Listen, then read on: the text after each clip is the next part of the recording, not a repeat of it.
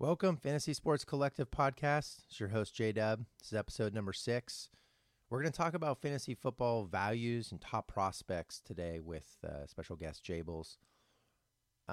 This comes from the lens of a long-time auction-based league, which did its auction 2 weeks ago. 16 teams, $500 salary cap. You got long-term contracts. It's an intense league. And one of the things that comes out of that is who are the anomalies? Who are the sort of the values that are popping up based on, perception of teams, early camp reports, things of that nature, which you can leverage in your league. So just enjoy the content and listen for your players' names. I will call out Darius Geis as a top prospect for this. I did not edit that out. NFL is a brutal sport. Football in general is brutal. It's part of the game. So unfortunately for Darius Geis, his season's over. And he's no longer a top prospect at this point, but maybe next year. Well, here, hope you enjoy the content on the flip side. This is America. Don't catch you slipping now. Don't catch you slipping now. Look what I'm whipping now. This is America. Don't catch you slipping now. Don't catch you slipping now. Look what I'm whipping now. This is America. Don't catch you slipping now. Look how I'm living now. Okay, excited for Jables to join us here. We're going to talk auction dynamic and specifically one auction dynamic in the Palo Alto Fantasy Football League. We're going to cover top prospects, kind of best prospects that were acquired in this auction format, and then best values. So there's going to be typically more stars at good price points. Just the context, I did this in the intro too, but just to reiterate. This is a league that's been going on for over 30 years, 16 teams, super flex format. So the best starting lineups, 2 quarterbacks. We have a $500 salary cap, and there's long-term contracts. So some of the guys we'll mention today were potentially gotten a year or 2 ago, but they're just great values. A great example of that would be quarterback Case Keenum, who's at $4, which is the minimum bid is $1. So $4 for a starting quarterback. Let alone someone who could be top 15 is incredible value. So, I would love to introduce Jables again. He's a repeat guest. Excited to have you on. Hey, thanks for having me back. Probably all those hits from the first time, you're probably mandatory for me to get the invite back. So thanks a lot. Appreciate it. There was a clamoring from our audience of about 35, 40. So bring him back. Bring him back. Exactly. Okay, so we're going to jump right into it. No reason to waste time here.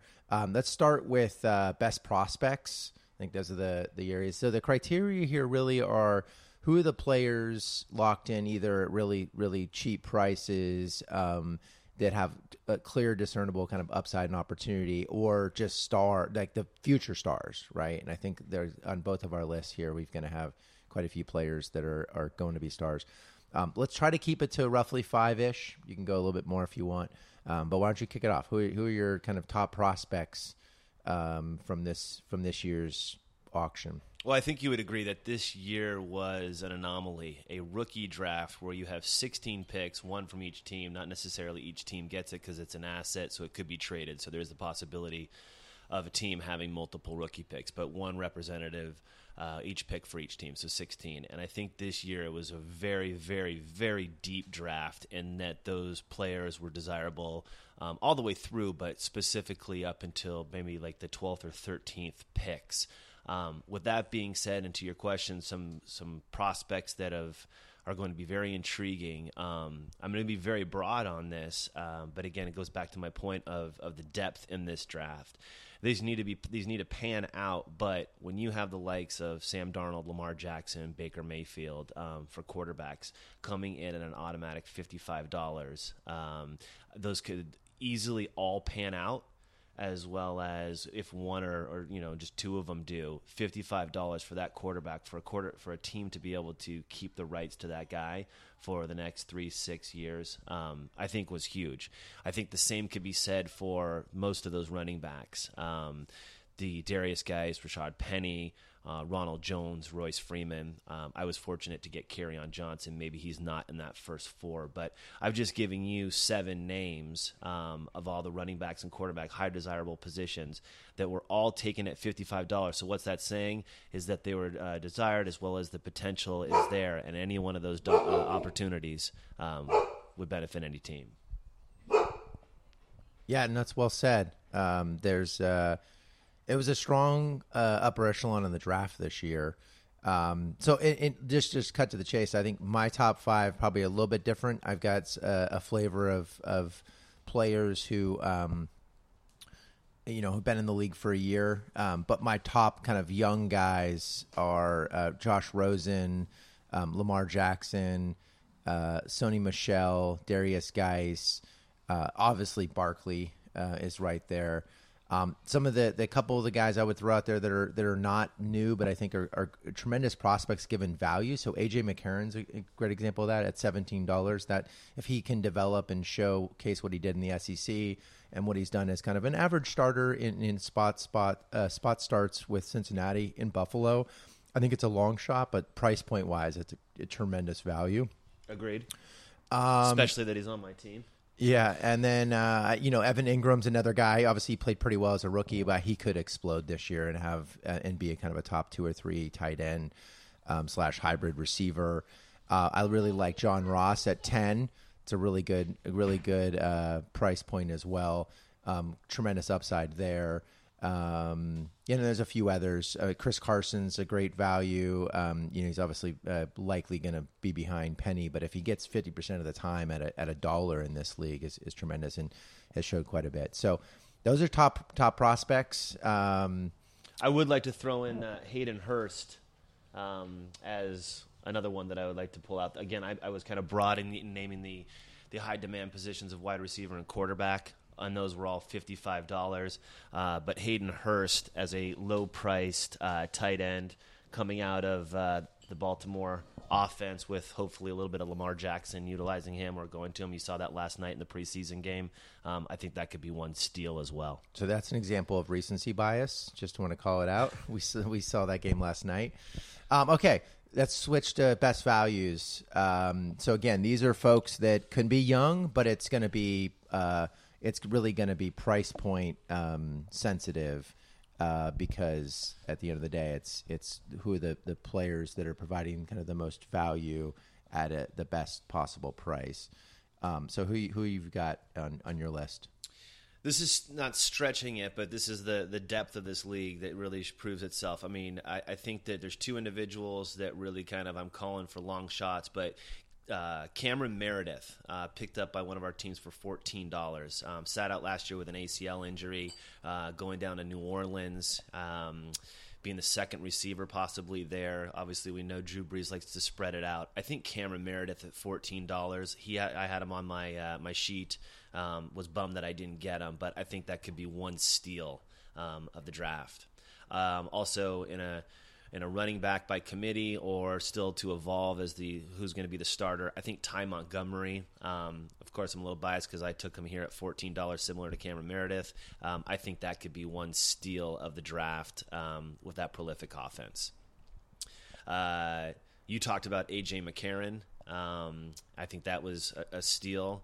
And I'm glad that you referenced that some of these are some existing contracts. Let me go ahead and give you a couple before you jump in. But Robbie Anderson at $1 with the Jets, and Rex Burkhead, $20. A lot to be proven in New England. I think you're going to see much more of a balance attack, not just so Tom Brady heavy. So Rex Burkhead at $20, I think, is a nice steal. Yeah, we're in agreement on Rex Burkhead. And one of the things I'll call out, I think we're seeing this in the MFL 10s and a bunch of the drafts going on. There's a loophole, I think, within the fantasy community around kind of tier 2 wide receivers and then these basically committee / third down backs. And we saw it in this auction where you had guys like Gio Bernard, Rex Burkhead, a Theo Riddicks. These are serviceable flex kind of RB3s, or on the wide receiver side, kind of solid RB or wide receiver 3 flex guys, all go under market. So on my list, I got Pierre Garçon, Emmanuel Sanders, and Julian Edelman all went at 12.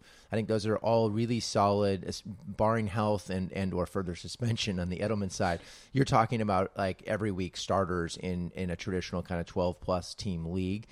With some solid upside, particularly with Garçon and Jimmy Garoppolo, and then Edelman, obviously, when he's on the field in a PPR league in particular, is a must start. And then you saw at tier 2, like Ryan Grant is almost locked into the number 2 role in Indianapolis. With a healthy Luck, that's going to be a steal. That he went at $2 in this league. One of my favorite deals by a wide margin is Tariq Cohen at 5. I think he falls into that RB3 flex kind of spot, but at $5 in a 500 salary cap league, it's a really cheap price for a guy that's likely going to be an every week starter. I've also got Marlon Mack at 16. Kind of falls in again that RB3 flex. And then the last one, Devontae Parker, is something that people have been talking about, but he's obviously amazing.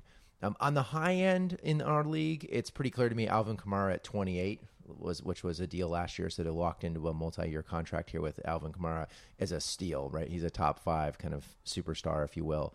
And then my favorite deal, but that's because I'm biased and I'm a huge local fan here in the Bay Area, but Jimmy Garoppolo at 37. Steal. It's a steal. I mean, in our league, in this particular league with Superflex, quarterbacks are the most valuable position, and you're paying kind of $100 for like the middle of the road. I was just going to say, for your second quarterback, man, if you can get one for 55 to 70, you're super excited. That Garoppolo contract, he's obviously your number 1 quarterback, so leaves a lot of room for you to spend at the second one and come out with 2 quarterbacks at less than $100. That's huge. Yeah. And then the other ones I just have on my list real quickly are the sort of star top 5 backs at 55 or less. So you got David Johnson at 55, Leonard Fournette at 55. He still needs to kind of take a step forward, but I think he's got that next gear. Keenan Allen at 35 at wide receiver is a great deal. Saquon Barkley at 55 is definitely a big opportunity. And the Mark Ingram at 52. Yes, he's suspended for a few weeks, but the guy's consistent. New Orleans just pumps out offensive talent. So that's the gist. Anything else you want to add? No, I think it's a good summation. It'll be fun to see how this pan out. Yeah, I'm excited. So the rest of the August, watch how those positions of sort of opportunity pan out, particularly the RB3 kind of a scat back, third down receiving backs, and the tier 2 wide receivers. I think there's some great value there in drafts. So, well, Jables, thank you, Vayton, for joining us. Excited to have you on, and excited to bring you back in a few weeks. I appreciate it. It's fun to evaluate this and talk for a few minutes. Cool. Take care. Have a great day, everybody. Bye-bye. Late. Before we leave, let me tell y'all a little something. Uptown, funk you up. Uptown, funk you up. Uptown, funk you up. Uptown, funk you up. I said uptown, funk you up. Uptown, funk you up.